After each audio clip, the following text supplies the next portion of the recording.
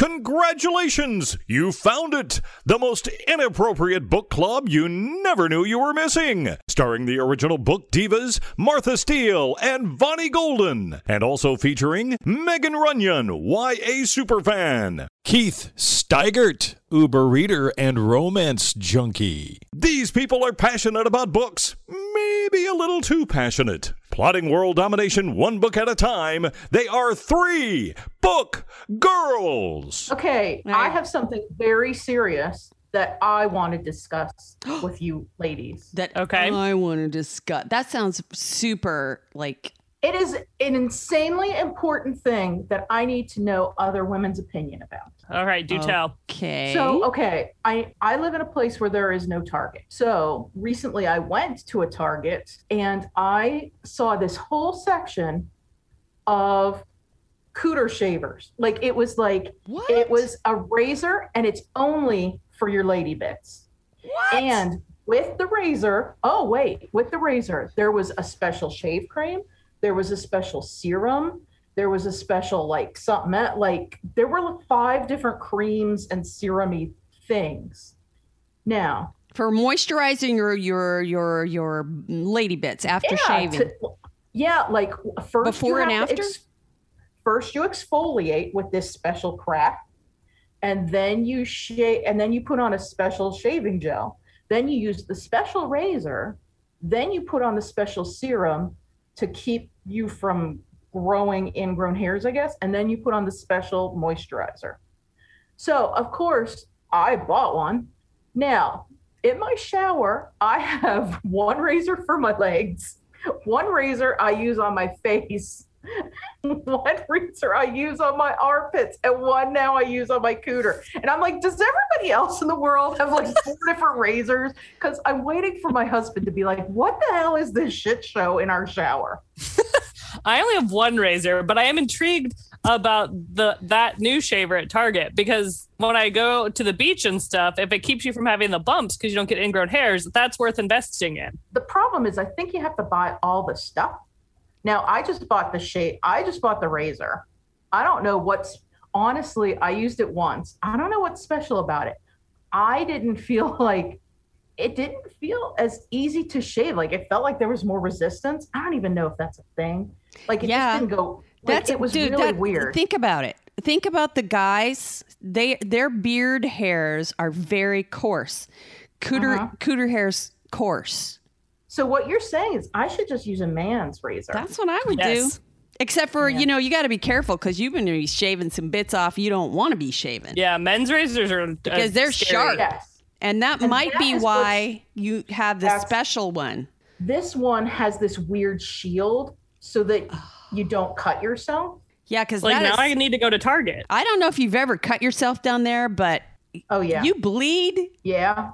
Seriously, I don't know. That's not cool. That's some serious bleeding. And it's not like you can put a Band-Aid really put a Band-Aid on it. You have to kind of let it bleed for a while. So now I'm kind of wondering, now the nice thing is that if you only use it for one place, you're always supposed to use it when it's sharp. So it shouldn't it's not like I'm daily shaving my cooter or anything. But so it should be, I shouldn't have to go through a whole bunch of razor blades, I think. But I didn't buy all the other crap. You should have bought the other crap. I will take one and how much was all the other crap though? That's the real question. I think it was all about $10 a piece. Woo, so that's a $60 shave kit. Exactly. Yeah. But if it keeps you from getting the shave bumps, because that's a big problem, especially if you're trying to shave for summer, because then you got, you've got the rash that you get from shaving where you don't usually shave. I feel like that's a worthwhile investment for the summer, or if you're going on a cruise or something in the winter. I feel like shaving costs $1 million a month because in the summer. Whatever happened? Wait, hold on a second, Vonnie. What happened with that weird thingy that you got? The lip. I am not using that on my cooter. That sounds scary as shit. Why? What does it do? It's like a laser. Well, the thing that Vonnie was talking about from Amazon, right, Vonnie? Is that where you got that thing from? She's not moving her lips. Maybe she thinks we're frozen. Bonnie, can you hear us? Me? Oh, yeah. Yes. Is there anybody on here besides you named Vonnie? Well, I couldn't hear you. My phone, the phone call quit. Oh. Call in. I'm sitting here going, I'm having Bonnie, so many technical difficulties. Bonnie.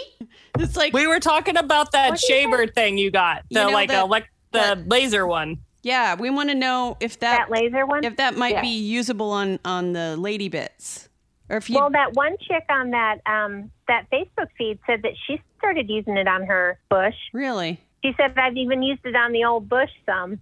But I haven't tried it on my leg yet. Use it on the old bush thumb. This sounds like from Oklahoma for sure. I've used it on the old bush thumb. Well, that I want you to be the guinea pig. I want you to be the guinea pig because I am deathly afraid of it until you tell me if it works, dude. Okay. Go ahead. Well, I want to use it. I tell you what. Do it on the podcast. I tell you what, Vonnie. We'll wait. You go ahead and go in the bathroom and get busy on that, and then come back and report. We'll wait. I have to charge it first. Damn. You know who would probably know would be the U.S. Olympic swim team. And since you all were talking about the size of people's packages, I feel like it's only fair that we discussed the men's swim team last week. My God, Megan, you're so loud. Jesus. Brought it back to the Olympics. She could take any conversation we are having and bring it back to one of her special, one of her special things. It's Hanson or swimming or the Olympics or private school. What else? What else do we have? Well, no. DAR. Come on, Megan. No, because I made you all swear not to talk about the men's swim team without me, so I had to bring it back around. We did not talk about them. We talked about their peni. I know, but no, we didn't talk about the swim team. We didn't talk about swimming. No, we just talked about it in general. Just packages in general. Just packages in general. So you know. Speaking of packages, there was this girl once that I worked with that examined the package of the UPS guy while she was at work. In the back of his truck. Oh. What? Ew. Okay. Never mind. That answered that question. She opened his package while she was at work. That's dangerous. Yeah, I know. You have to watch those UPS. She came back in. They deliver fast. She came back in and she was all flushed. And I was like, ew, how come your face is all red? And then later, dirty the back of a UPS truck is. And then later I found out she's dating the UPS guy. And I'm like, oh, okay. Yeah, dude. Somebody had a little sticky packages. People complaining. Yep. Mm-hmm. Yeah. That's the real reason your UPS package gets diverted. It was used as bedding. It got a little something on it. They had to air it out. Is on this one. We need to redivert it. Packaging was destroyed in transit. Sometimes I wonder when I get those packages and they look like they've been through a war. Now I know what they've been through. Have you guys ever had a UPS guy that wasn't like a really good looking guy? Well, you know, Heather that I work with, her husband's a UPS guy and he's a hottie. I don't know if I paid that close attention to my UPS guy. I think they must screen their UPS guys for hotness. They find them to work at the local. It's kind of like the Hooters. It's like the Hooters of delivery services. It's like turn around and let's see how your butt looks in these shorts. Oh yeah, you're perfect. Come on down. Do you remember CBS used to have a show, King of Queens, and all those guys worked for UPS? And I was always like, dude, none of those guys look like the UPS deliverers I get. Because mine look like they could be stripping. I know, right? They must make some good money, though. I mean, I guess you got to, when you're picking up all them packages. You got to be buff. Yeah. There's the sock on my door. Oh, there was a lady, and I love her on TikTok. I think it's like Shoe Lover 99 is her username.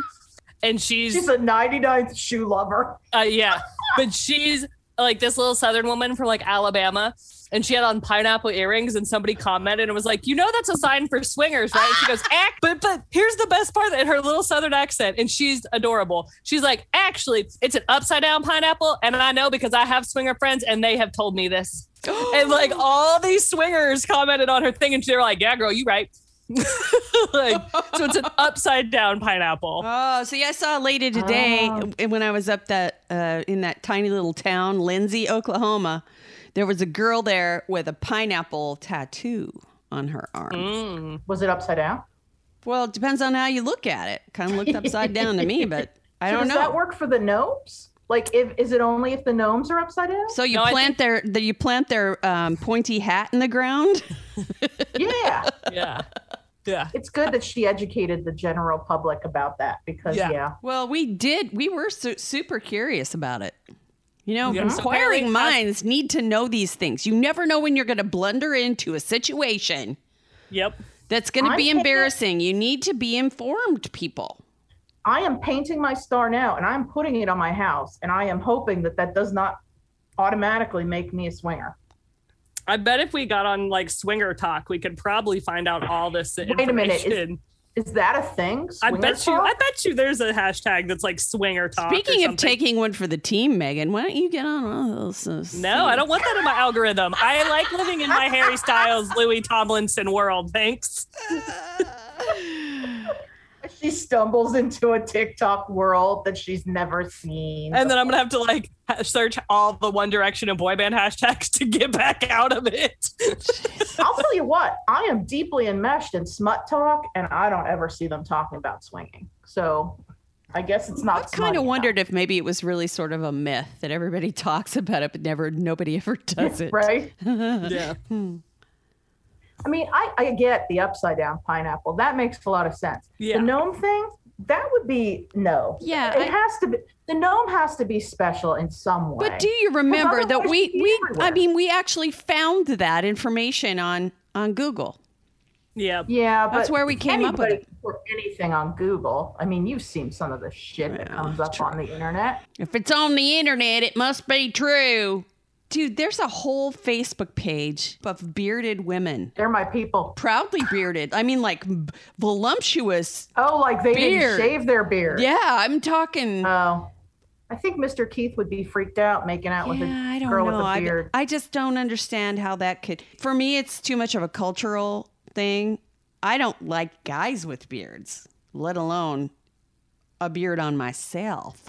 Oh no, I like the lumberjack aesthetic.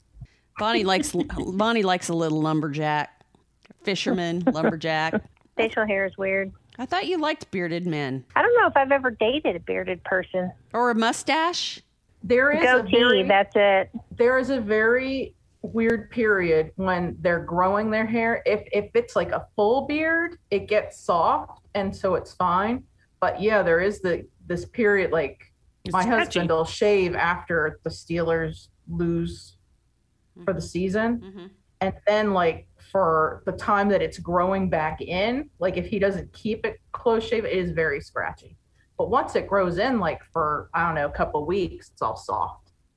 What about you, Megan? Where do you stand on the men's facial hair thing? I don't think I've ever, like I've dated guys who had scruff, but it's always like where they're trying to have that like scruffy look, not like a full beard. I don't love the scratchy. Yeah, no. Well, and I guess most of the guys I hung out with growing up shaved. So you're attracted to clean shaven. Yeah. Because that's what I like in high school. I like my men smooth like butter. But some guys look really good with like a close. I wouldn't mind one that was like a close beard. Yeah. Like not where it's still scratchy. I'm but not talking the kind that you can braid because that's weird.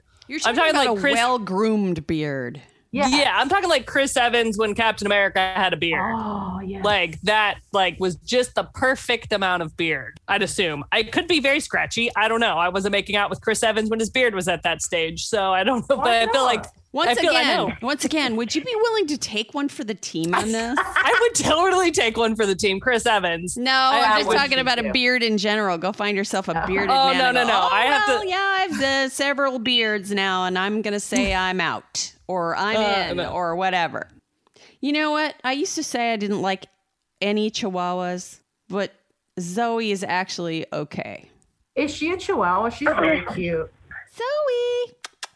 That little freaking Fleecy doll was in heat. She's like 12 years old. Well, I think... Still young enough to walk into the middle of the living room and stick her tail in the air. So the other dogs start going crazy. And they're fixed. Apparently, being fixed doesn't make you less horny. Well, I could attest to that. I would say that makes sense. That checks out, I feel like. Yeah. Well, and guys get vasectomies all the time, and that doesn't change anything. Well, yeah, but they don't have their balls at all. Yeah, I mean, true. Yeah. To be fair, if I didn't have any hormones, I would not. Whole other And I don't think that Tyler gives them testosterone on the side. Bonnie, did you read a testosterone-fueled book this week? No. No? Mine was very estrogen-filled. Usually when you say it's estrogen-filled, that means it's going to be angsty or whiny. Or poignant. God, why do you have to do that? Because you're so fun when you didn't even give me any warning. You like slung it from the side. It slapped me in the side of my face just now. I know, because it's so cute to watch how you react to it. I was listening to like a crime podcast and they said poignant and I laughed out loud. Like now I just can't help but laugh. Anytime someone says it, I'm like, oh, Martha. Yeah, what estrogen-filled book did you read, Bonnie? I read Band of Sisters by Lauren Willig. And this book actually is one that I think that Megan would like. For me, it was just okay. It wasn't great. Enough to make me finish the book, so probably only about a 3 for me. So this took place during World War I, and it was a group of young women from Smith College who had like a relief unit that they sent over to France. And basically what they did is they just kind of helped villages recuperate after the Nazis destroyed their villages. Because, you know, when the Nazis went through, they like burnt all of the crops, they killed all the livestock, basically leaving them where they had absolutely nothing at all to even be able to recover.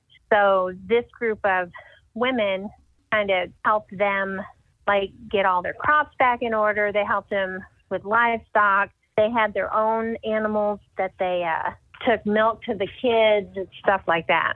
So back in the time of World War I, to go to college, you were pretty much highfalutin. You were a Richie. You know, only Richies went to college, basically. And there was one girl that went in on scholarship. Her name was Kate, I believe.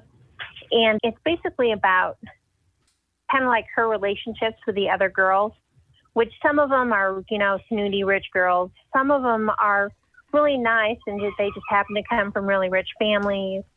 And, you know, it's all about how you present yourself and, you know, having the right kind of manners. So it's basically just kind of about Kate's relationship with everybody, because she kind of feels like an outsider because she's not rich. She's basically like a charity case. And some of the girls treat her like a charity case and other girls don't treat her like a charity case. But it's just kind of about what they did for the relief effort during the war and her relationship with the other girls. The reason why I kind of thought Megan would like this is because it has a very boarding school kind of feel to it. Yeah. I mean, I know they're in college and everything, but it's very, like, it made me think of boarding school, not college. Gotcha. Because, I mean, the girls all have the same outfit. And I have a really hard time connecting with books that are about people who come from money, just because I can't relate to them very well. And that's probably why I didn't like this book very much. I mean, it was a good book. It was a good story. And there was some really good characters in it that I liked. And one of them was even one of the Richies, not just Kate. Kate got on my nerves a little bit because she was always about, oh, I'm nobody's charity case, blah, blah, blah. Why are you just paying my way? It's like, shut up, you're there. Get over it. So she was like a whiny kind of character. Well, she was a strong character, too. Don't get me wrong. I mean, she, you know, when she went to France, she learned how to, you know, organize, and she kept books for the whole unit, and she learned how to, you know, fix trucks and raise animals. And, you know, so she was a really strong character too. But like, there's one instance where she finds out that one specific girl's family paid her way instead of it being anonymous donations. And she really took that badly, and it created a huge rift between the two girls. And I can kind of understand it a little bit, but then again, what's the difference between an anonymous donation and somebody that you know donating the money so that you can go? I mean, you're still there to help the war efforts. You're still there to help those villagers, and that's what you're doing. It's not like they just went on vacation to France. Right. It's not like she's just, backpacking through Europe during college on anonymous donations. She's there to make a difference. So when you if you have a group of friends and someone takes up a collection for you, it doesn't feel so bad when it's coming from 10 people. But if one person was here's a lot of money for you to do what you need to do, you feel more obligated. The burden of that. Yeah. The obligation of it, maybe. Yeah. Pressure. Yeah. That's interesting though. Yeah. And I get that. I mean, I'm poor. I've had other people have to pay my way for stuff because I can't afford it. But I mean, it's because they want my company. They want me to go with them. It's not because I asked them to do it. And it was about this. It was the same way. Yeah, it was false pretenses and she didn't like to be lied to. And I totally get that.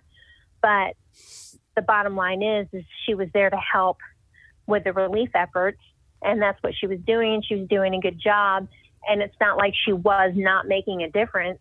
Yeah, be a little irritated because it's why didn't you tell me? I mean, be honest. Don't frickin' lie to me and go behind my back and let me find out other ways. Right. But took it a little too far, too.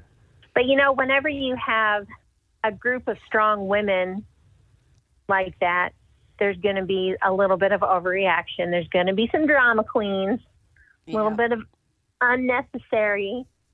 It's one of the hardest things and also one of the most common things about groups of women is that you always have some flavor of misunderstanding or overreaction or underreaction and the reaction to that. It's just human nature tends to really come out. And of course, there is a little bit of romance, but not a whole lot of romance because, of course, they're single college girls that go across and spend all their time with servicemen who are there to fight the war. So, it was okay.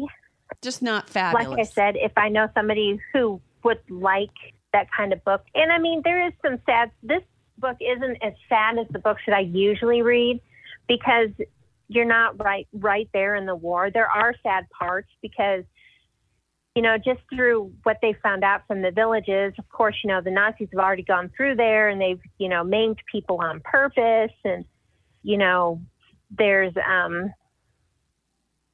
Bosch babies from people that had gotten raped by Nazi army, Nazi soldiers. So, I mean, there's still sadness in it, but it's not quite as sad. There's no, baby throwing or anything in this book. Sweet. It doesn't meet that threshold. No castration. So, I mean, Keith, you might be okay with this book. Yeah, it doesn't sound like the level of trauma porn that I tend to stray from. So, no, that might be why I didn't like it so much. I was going to say that's probably why it didn't meet the threshold for her. I didn't need to contact my therapist afterwards. That again was called Band of Sisters by Lauren Willig. And it's a well-written novel. And I think that if you want to know about relief efforts made by college women, it would be a good thing for you to read. You know what we didn't really do because I ended up deleting that whole 20-minute debacle of us trying to connect. We didn't really explain why everyone is Zooming today. Oh, no, we didn't. Yeah. So we got this weird weather pattern going on. And I know that everybody else in the U.S. is experiencing it because there are tornadoes where there shouldn't be. And there is dryness where it shouldn't be. I know there's all kinds of weird crap going on. And Oklahoma had a very mild spring, almost weirdly mild.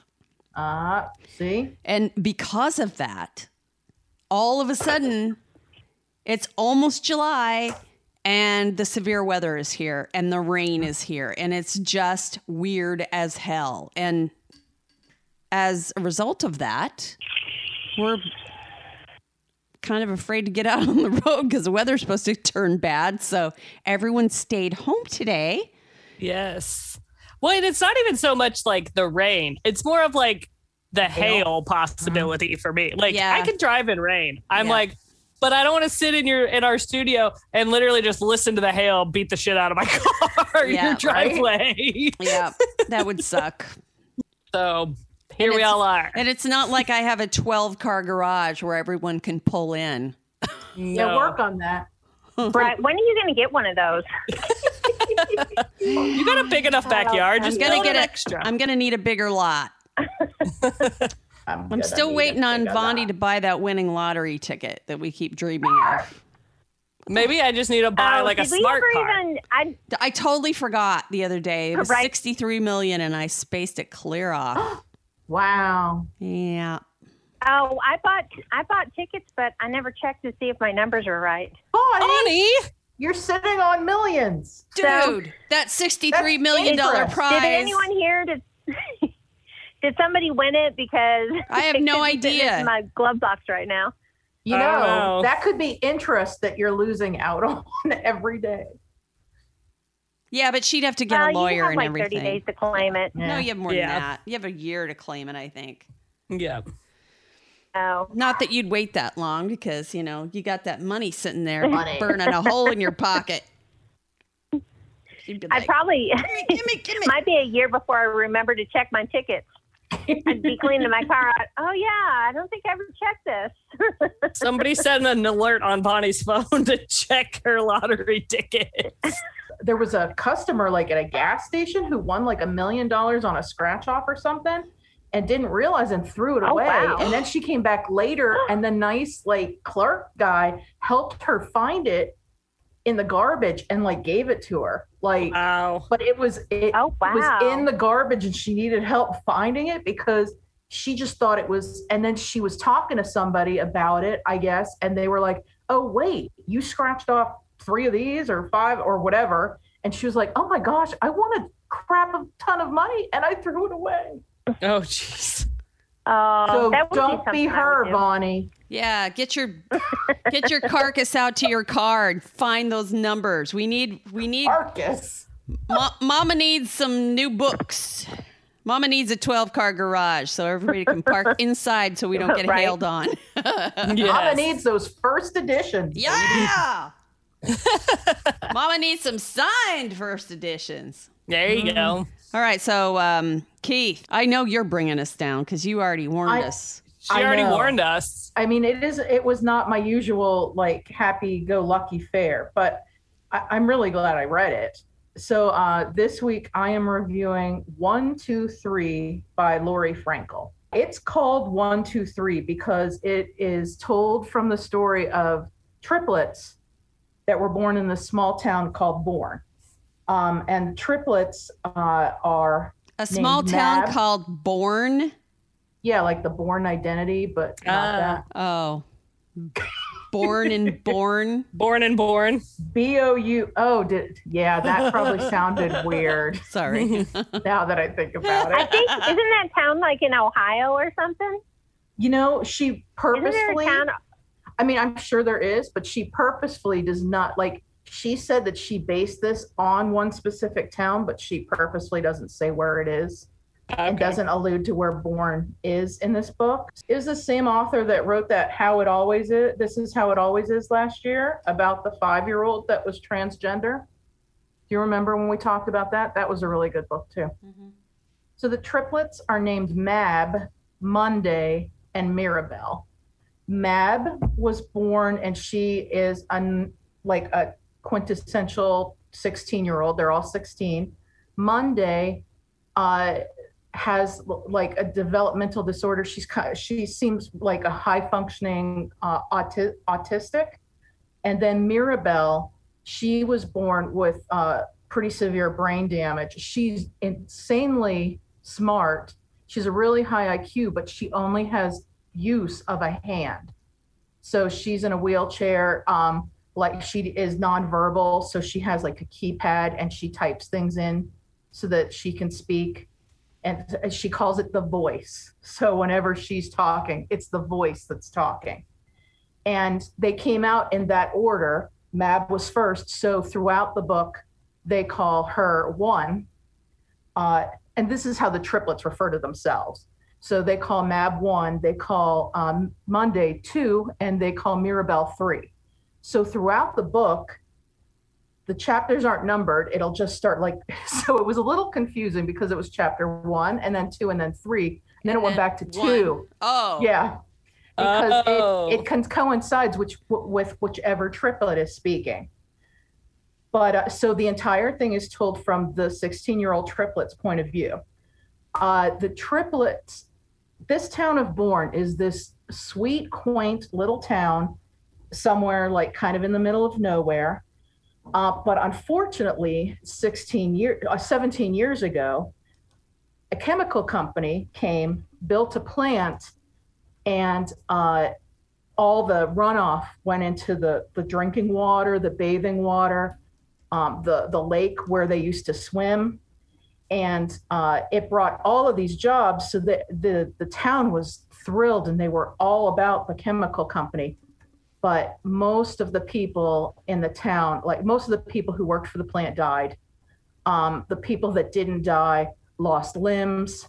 And so many of the children that were born have these terrible birth defects. So the triplets are not at all uncommon. There are so many people who have like disabilities that every single business is wheelchair accessible.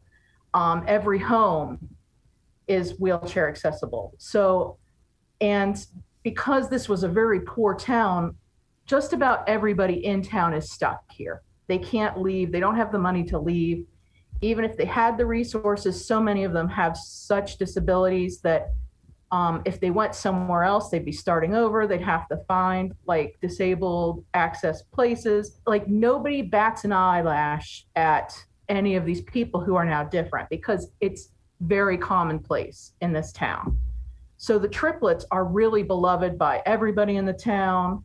The high school is such that there are 3 tracks, like the track A are the kids who are quote unquote normal and have like normal learning. And then track B, where they need a little bit of help, and track C, where the track A students are mandated that they have to tutor track C because these are the kids who have such bad learning disabilities that there are so many, the teachers can't handle them all.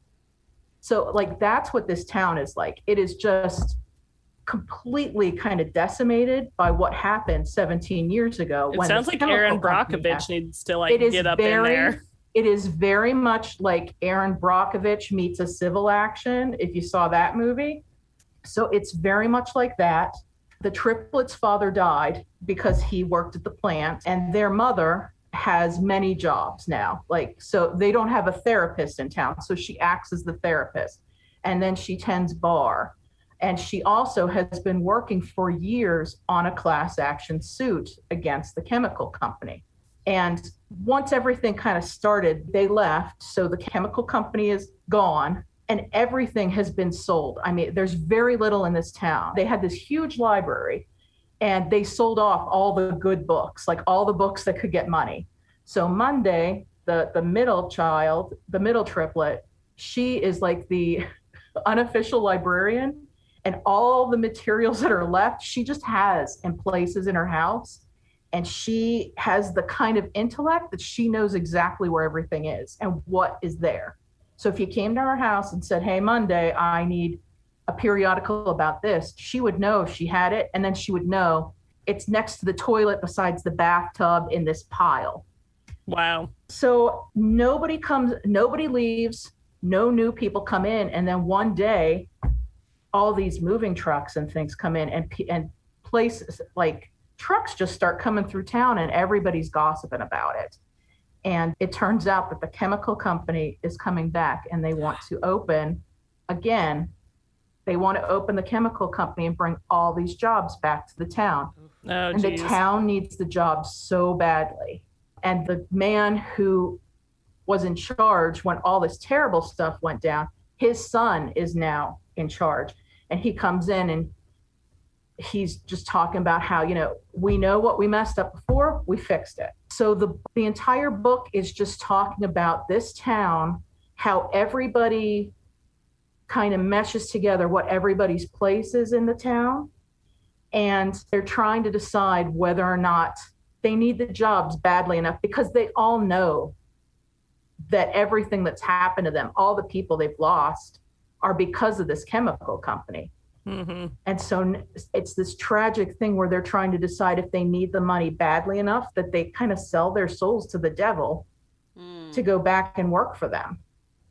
Even knowing that while they say, yeah, everything's fixed, that they could be lying right to their face. Oh, that's rough. And they'd have to take it because they need the livelihood that it brings. It's this amazing story. It makes you so angry and so upset just because you get to know all these different people in the town through the triplets' eyes. And you see the mom is just so, her name is Nora. She has not given up after 16 years. She is still trying to get information about this class action suit. And she thinks they've come back because they're trying to bury information that is still in the town. So she's trying desperately to get money for the whole town, but meanwhile, it might be too late. And the man who comes in with the chemical plant, he has a 17-year-old son, and the girls all really think he's dreamy, and he's the new shiny toy. And yes, that's exactly it, Megan. Like, they've known all these kids forever. I mean, they can't imagine, like, Mab can't imagine ever falling in love with like anybody she's grown up with forever. And she wants desperately to get out of this town. So like half the kids are just trying to leave and trying to figure out how they can do that, because the school isn't great. Because I mean, it's just amazing, because you don't think about, like, if a town gets decimated in that way, you don't think about how much the survivors have gone through, how much they've lost, how many people they've lost. I mean, at one point they bury someone who's lived to be 96, and they celebrate like crazy because it's the first funeral they've had for someone who's died of old age in like 20 years. Shit. Wow. I mean, it's just so, I can't say the word again because that would be mean, but it's poignant. Just so meaningful. And she's such a good writer, and she spins all these tales of all these different people through these young people's eyes. And they've grown so quickly because they have these terrible, terrible afflictions. And the ones that don't, like Mab is normal, but she has this insane guilt because her sisters are not. It was an amazing book. I'm still reeling from all the different stories and all the different emotions. And I mean, first loves and new loves, of like old people who they've lost, and people who are still working through grief, and people who are still sick, and just so many different emotions when you read it. It was a crazy, crazy ride, but it was so good. And it was just so much I've never thought about, because I don't know, sometimes you think, you know, if things are just so bad, you just leave. Right. And you don't think about the fact that there are so many people who that's just not like a thing that they can do. They can't leave. Their lives are here and they have to somehow make it better. And how do you do that when you don't have anything anymore? So yeah, she's an amazing writer. She's very lyrical. She's very thoughtful. And she spins all sorts of different, like there's no plot twists or anything, but she spins all these different people's lives and their tales into one really cohesive story that just makes you think about all these different issues that have to do with it. I would say easily it's the best book I've read this year. Wow. And that was 1, 2, 3 by Lori Frankel. I don't know if I'm bringing the room up, so to speak, but you have to. It's an interesting book.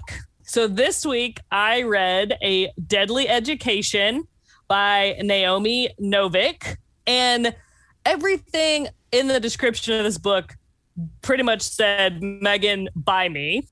It's almost like a darker, sinister Hogwarts. So if you are magically gifted, you get to go to the Schoolomance, and the school is basically trying to kill you the whole time you're there. It is not like a happy, like, let's go to the Great Hall and have dinner and let's go to Hogsmeade. It is not Hogwarts, but it's a boarding school for witches in the same way. And it's built almost like a clockwork. Each grade level has like a floor that they live on, and it like rotates around like a center kind of is the best way to describe. There's a really great diagram in the book. So if you get the physical book, there's a very nice diagram. Like a map. It's a map. I'm always like a good map. But you basically, as you start as like freshmen, and then you kind of rotate down the circle of the school, and demons and stuff can get into the school. So you can't like just walk around. Like you have to go in groups because you might get attacked and have to kill a demon in the middle of the hallway. And there's like a magic that's kind of in the middle. So like one wall of our main character, Galadriel, who goes by Elle, is like a void. And if you walk into the void, like you may or may not ever come back. Like it's almost like a black hole of power that's like in this, that makes the school. And your room is like your only safe space most of the time. Like the rare occasion where some like a demon will attack in a room, but typically it's like on the way to the cafeteria, or if you're in the shower, there may be like a water demon that can like attack you in the shower. So like you always go in pairs. So like you'd have two people in the shower room in case they had to fight off a water demon or something. Sheesh. Yeah, it's intense. And so our main character, she's kind of like an outcast. So she has no alliances with anybody. And the big thing is if you form alliances, you can get into covens and have protection once you graduate. So she doesn't really have any alliances. She was raised by her mother in like kind of like a commune. And she has nothing to do with her father's side because they met her and decided that she was like going to bring destruction upon the earth and was evil. So it's like she never really fit anywhere. Like her grandmother on her dad's side was like, absolutely not. We don't claim you. You are going to cause trouble. And so she just kind of stays to herself. And you have to like, yes, you have magic, but you also have to like build up your magic stores. So it's not just like in Harry Potter or somewhere other witchy stories where they just like have endless amounts of power. So like she'll do like push-ups in her bedroom to build up her power. It's a little different. It's a little interesting. It was hard for me in the beginning to like figure out exactly what was going on because there's people who use like dark magic throughout. And I want to say it was called mana, but that might've been the good magic. I don't have the book in front of me right now. It's on the shelf, but there's people who use like dark magic and it changes their features. And like, you can tell when they're using dark magic, but then you still kind of want one of those people in your group because you might need them to use their dark magic. So it's kind of an interesting dynamic. But we meet Orion Lake, who demons don't seem to attack. But so for whatever reason, they don't seem to attack. And he can go and attack them. So if like, he's kind of the guy you want around if you're in trouble because he will like help you before you even know you need help. And he somehow teams up with Elle. And there's a little bit of that like tension. I wouldn't say it's YA. I would call this more new adult than YA because it's not that like high school romance type thing. Like It's more, it just like happens. Like he's around and she's around and somehow they're all of a sudden friends. And they don't really like want to admit that they're friends or that they're in a like thing together. And so it's just a lot of them kind of going back and forth. And he keeps being like, saved you again. She's like, I didn't ask you to save me. Go the hell away, bro. And so it's kind of fun, interesting dynamic. And we realize part of the way through that like something is malfunctioning in the school. Like there's far more really bad, like greater demons, worse demons getting through than normal. And your senior year, when you get to the bottom of the spinning levels, if you live that long, the real question is, will you survive graduation? Jeez. Because you get to this bottom. So hold on, I got to back up. So each year, like when the freshmen become sophomores, there's like a mechanism that like gets rid of all the demons on the floor, or like it cleans out the school at the end of the year. Well, that start over. Yes. But the mechanism in the graduation hall has not worked in like hundreds of thousands of years. No. Yeah. And so when you get down to the graduation hall, it's just like all full of monsters. And it's like, you have to fight your way out. Like, that's your graduation. Like, if you can get out of the graduation hall, like, you get to live. So it's why does anyone go to this school? Right? I can't exactly remember if it's one of those where like you get your letter and you're like, woohoo, or like it just like drops you in the school and you're like, well, what the hell just happened? I would hire a private tutor. Yeah, I think it's more of it drops you in because they talk about how like no one gets to bring much with them. Like you kind of have to have whatever you need like really quickly on you. So I feel like it's kind of like it picks you and you drop in there. So that's why you have to build all these alliances, because by the time you get to graduation, you have to fight off these like giant demons that have never been killed, like never been like neutralized in the graduation hall because the mechanism is broken. It was a very interesting story. It was a weird story. And I think I gave it 4 stars, I think, on Goodreads. And really, I probably would have given it maybe like 3.5, because it was a lot of world building that was kind of hard for my brain to follow at first. I liked Galadriel. I liked Elle. She was snarky and kind of fun. And you like Orion because you just feel like he's like Prince Charming in a way, but she doesn't want him. She's like, go away. I don't want your help. Like, so it's kind of interesting on that aspect. But what got me, and I won't tell you what the line is, but the last line of the book, I got to the end and I was like, what, where's the next book? Like, who is Kaiser Soze? Yeah, it was like, you get to the end and you go, what? Like, I need another chapter. And it's literally the last sentence of the book. And I closed it and I like texted Keith and I was like, oh my God. Like, what does this mean? Yeah, because there's more books coming, right? Yes. Yeah, this is listed as number 1. And it was fun because it wasn't a Harry Potter. Like, it wasn't like, oh, here's the happy witches. And like, they're kind of fighting like one evil or, this isn't like adult Harry Potter. It was. Yeah, it was definitely like new adult. You say that. But I started reading it and immediately said, this book is for Megan. I'm not reading it. Yes, she did. It's more adult Harry Potter. But I liked Harry Potter. I loved Harry Potter. It has to do with the tone of the book. But the tone is very dark at the beginning, right? The tone of this book is, the tone of this book is everyone's gonna die. You're gonna be lucky if you live. Yes. And it made it kind of interesting because like as more and more bad things happen, you're like, how are they getting in? Like, how are you going to stop it? And how can you save the school and everybody else? Because you can't kill the whole school. I mean, you could, but it wouldn't go well. Someone needs to just drop a bomb on that school and start over. Exactly. Again. So I really enjoyed it. I really, for me, feel like the last line of the book moved it up in stars points because it was such a cliffhanger that I was just like, what do you mean XYZ sentence? Like, I need an explanation now. I love now what you've done, Megan. I hate books like that. Now what you've done is you've made it so that people will open the book and look. Don't look at the last sentence. Don't cheat that experience. It was so fun. The last sentence of the book needs to be read at the end. Do not look at it. No. You probably wouldn't understand it. No, you wouldn't. You would be lost. I can never understand people who go to the end, but there are people out there that do it. There are people that do it. But it really sealed the like 4-star review for me when I got to that at very end of the book and went, oh, I need more. Like, I need to know what's gonna, because it kind of felt like a pretty bow was almost put on it. And then that last sentence is like nope. Boom. So that was fun. And that was A Deadly Education by Naomi Novik. All right, fine. I'll go do my thing here. Read your damn book. Fine. Okay. I am going to review a book called Mary Jane by Jessica Anya Blau.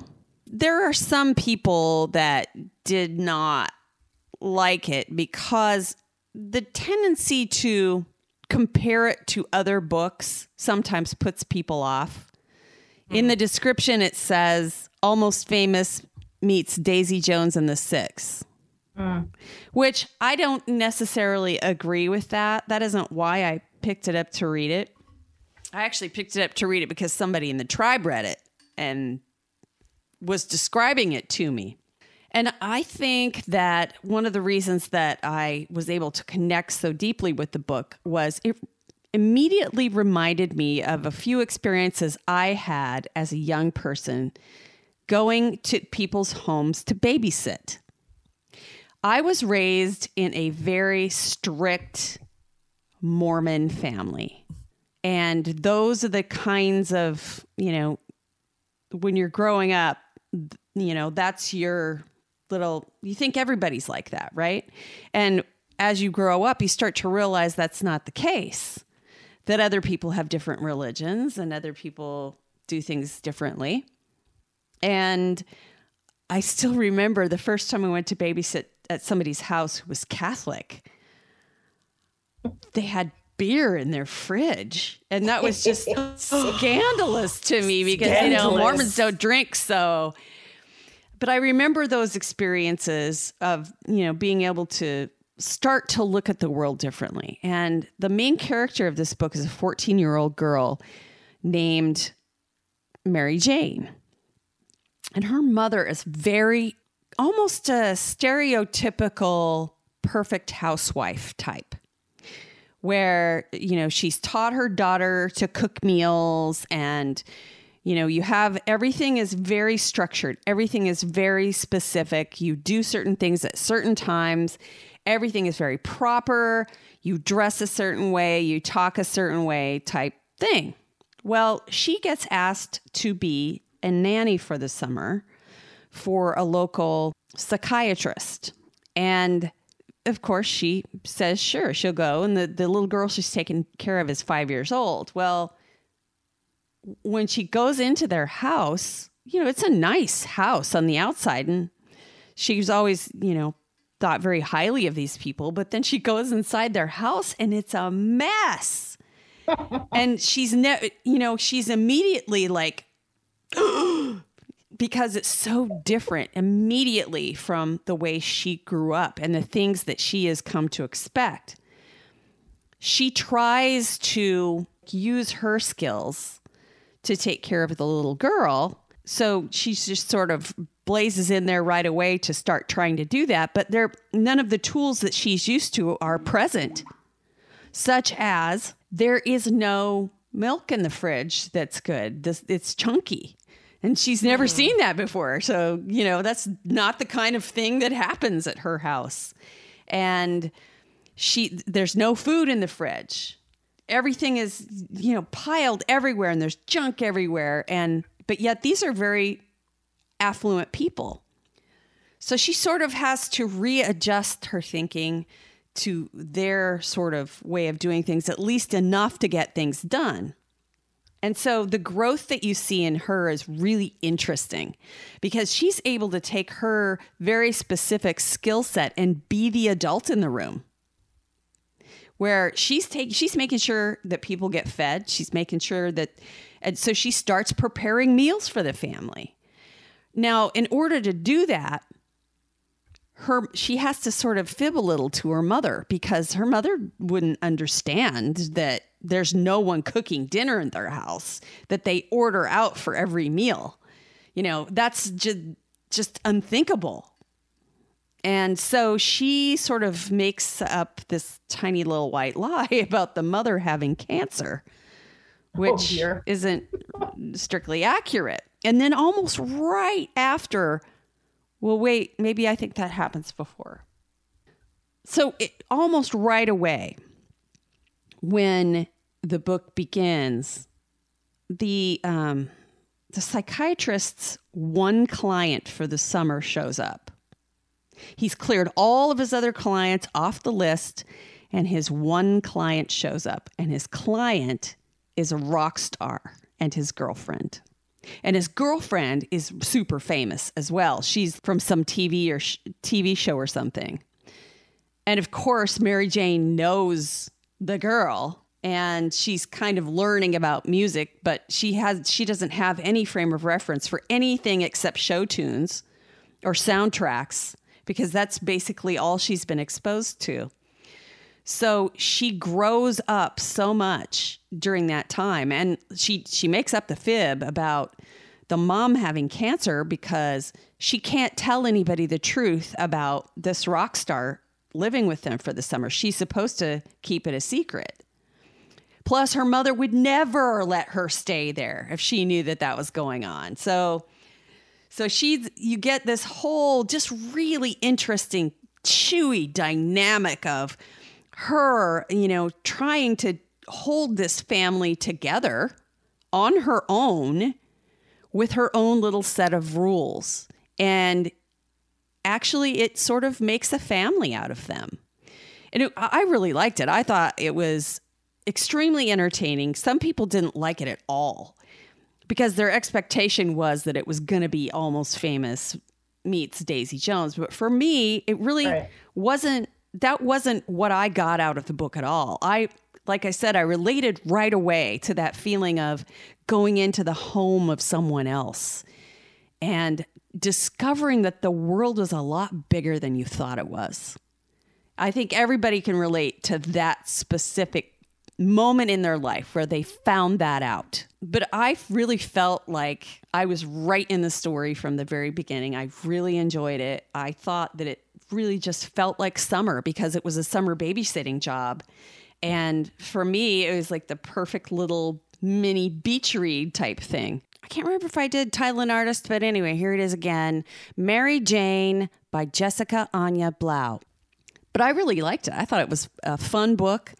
And you kind of got to see the brands of that time period. Screaming Yellow Zonkers. Does anybody remember what those are? Bonnie, do you remember Screaming Yellow Zonkers?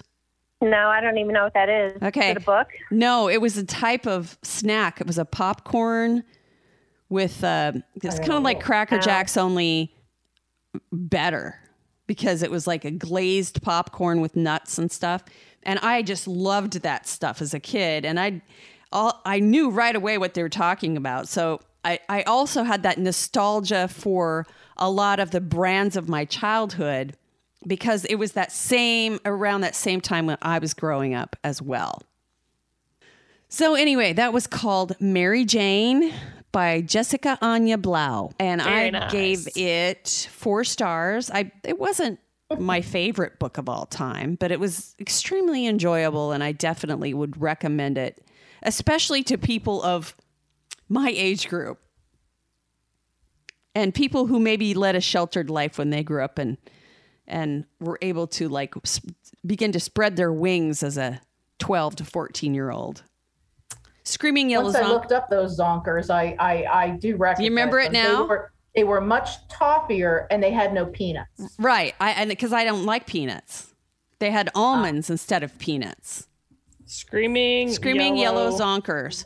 And of course, they're in a box very like Cracker Jack. They are. It's different. Yeah. And the rock There was star, another brand that was called something different that had that. It was Fiddle Faddle? Glazed popcorn, but Fiddle Faddle. Yeah, Fiddle Faddle. Yeah, it just popped up. They were showing both of them. But the Fiddle Faddle but the was rock peanuts. star was a drug addict. So he was craving sweets all the time. So, she got sent to the store to get all of these, foods. And one of the things that he really liked was those. So I feel like I have to save a picture of that box so that I can post it with our reviews for the week. For the Screaming Yellow Zonkers. Yeah. I already have a note to put a picture on the website. When you're a kid, you get those brands that just sound so exciting, like Hubba Bubba. I remember thinking, whoa, that sounds so cool. Or Pop Rocks. Yeah. Or what was the other one? Zingers. Zingers. Oh, man, those raspberry zingers. So many of those yummy things from when we were kids were probably filled with those colorings that were taken off the market. And just terrible for you.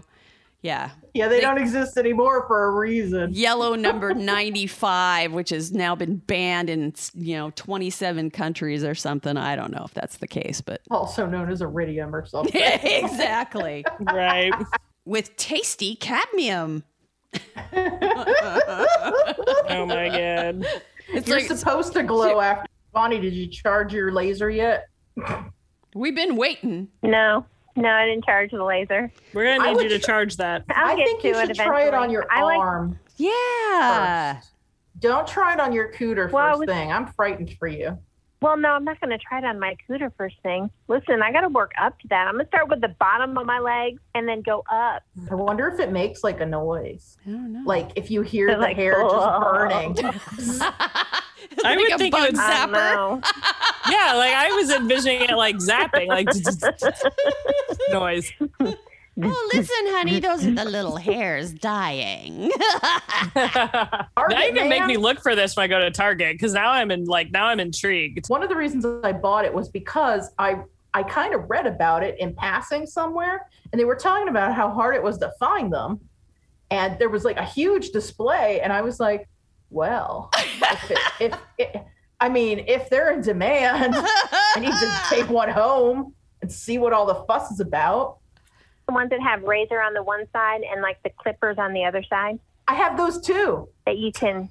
Well, that's what I used to use. Have one of those. So actually, I went on a website looking to find the very best razor for that, and they pulled like all these strippers and porn stars, and the one that Vaughnie is talking about is the one that everyone said to use, and it's got, like she said, it's got a battery in it and like electric clippers on one side and a razor on the other side. And you can adjust it to make it, if you want your happy trail to be longer, if you don't want to go completely hard floor and you want an area rug, just you going want a up landing the side, strip, up the middle. Hard floor and area rug? You can make a little arrow so people know where to go. They hopefully know where they're going. Get fancy with it if you wanted to. Shave welcome. Yeah, you have a little welcome mat right there. I don't know if it's big enough. Maybe the W. Maybe if your boyfriend's name is Matt. Or Will. I can't with you people. I've never used shaving cream. I read from the porn stars to use conditioner for your hair. Wow. Well, I mean, most of them said the best thing is to wax, but I mean, I live in a small town. I have a hard time finding somebody to wax my eyebrows. I can't imagine being like, hey, I got a new place for you to wax. There's not enough insulation in those walls to mute the screams that would come from my mouth. They have numbing cream now, don't they? I don't know. It doesn't, like, my eyebrow, I don't know. I guess it depends on how much. Numbing stuff on my eyebrow. Yeah, the Terry Pratchett turtle is book related. Yes, it is. I keep thinking about like trying to book a place when we go to Denver. That'd be cool if we could do that. I don't know how long it would take though. You know what I think is the funniest tattoo I have ever seen in my life? What? Mike, the guy that helped us with our live events. As part of his radio morning show, he did a stunt. Oh dear. That let his listeners choose his next tattoo. Oh wait, I heard this on wait, I need to know what he got because I heard part one of this on the way to work during COVID when they were doing like reruns when you guys were like off for a week or whatever at a time, and I never heard what he got. Mike Ipong got a tattoo on his calf of Steve Buscemi. Oh my God. It is the most hideous tattoo I've ever seen in my life, and it's permanent. The listeners picked that? I'm sorry. They did it. That's wrong. To be mean. I know they did because, you know. Of course they did. That's like when you say to England, hey, name this boat. And they're like, Boaty McBoatface. Exactly. It was just exactly like that. But now we got to find. I think it's funny that's what. Like, did they give them options, or did that many people write in Steve Buscemi? I don't know what the details of it were, but I do remember him coming to work that day. Was he sad? Was he like, oh dear God, guess what I have to get? He didn't say it. He just showed up, and I saw it on his calf, and I'm like, is that Steve Buscemi?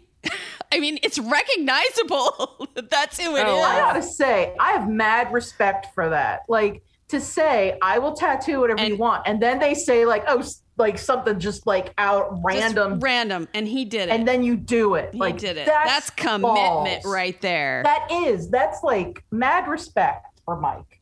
Yeah, that's the whole point of it, though. He's a great character actor because of it. Exactly. He uses his assets And he's unforgettable. He's a great actor.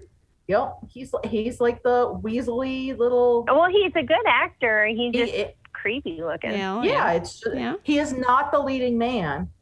He's got the eyes. I don't know. Those eyes look like they're gonna flay you. And the snaggletooth thing. I always have a weakness for guys with snaggleteeth because my husband has snaggleteeth. But you know what? I think Jack Nicholson is kind of creepy looking too. Oh yeah, dude. He is. He's even when he was younger, when he was supposed to be good looking and young, he's creepy. Yeah, he's kind of sinister looking. Yeah, he makes like sinister motions in his face. Yeah, I've never understood how he made it as a leading man. Yeah, male resting bitch face is what he has. Ooh. Yeah. Once you've seen him bust through a door with an axe saying, "Here's Johnny," I can't picture him romancing some girl. You can't unsee that? Come on. Nope. Where's your imagination? Steve Buscemi and Jack Nicholson is not the person you want in the room when you go to get your stuff waxed. Could you imagine? I really don't. Here's Johnny. I need to God. And then Steve Buscemi's eyes. Scarred for life. Scarred for life. And that's why I got to do it myself. And I think that's going to do it for Three Book Girls. Can't get enough of Three Book Girls? Check them out on Facebook, Twitter, and Instagram. Follow them on TikTok, YouTube, and check out their website at 3bookgirls.com. And join the group Three Book Girls Tribe on Facebook. If you really love them, share the podcast with a friend or join them at one of their live events. Three Book Girls, a Steel Trap production.